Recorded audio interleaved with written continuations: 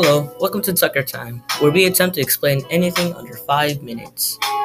My name is Jesus, and with me is William. Hello. And today we'll be discussing the history of prosthetic legs and how they were developed for modern day use. If you don't already know what prosthetic legs are, they're artificially made limbs. Legs aren't everything though. Prosthetic arms and hearts have been made for the people who need them as well. Way back then, prosthetics were simple and not very complex. For example, scientists have found a prosthetic toe dating back to 950 BC. That's a long time ago. 2,000 years later, in the Dark Ages, metalsmiths created prosthetic legs for knights who wanted to cover up that they did not have a leg. Back then, it was an embarrassment to be deformed or amputated of a limb as a knight. Which really does suck.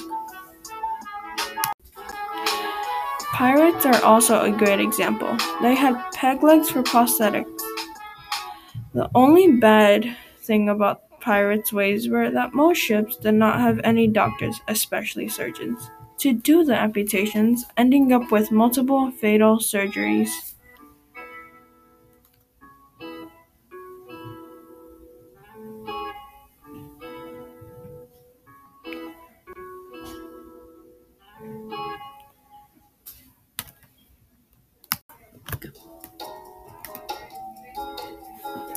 Prosthetics have improved over thousands of years, but then one man revolutionized the whole process.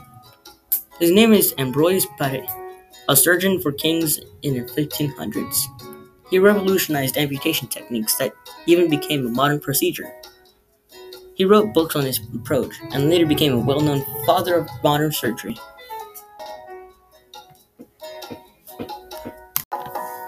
Nowadays, anesthesia medications help with longer surgeries, and attachment methods such as straps and suction cups have been modified to help with the patients with comfort issues. Well, that's it for today on Tucker Time. I hope you have a great rest of your day, and rest easy.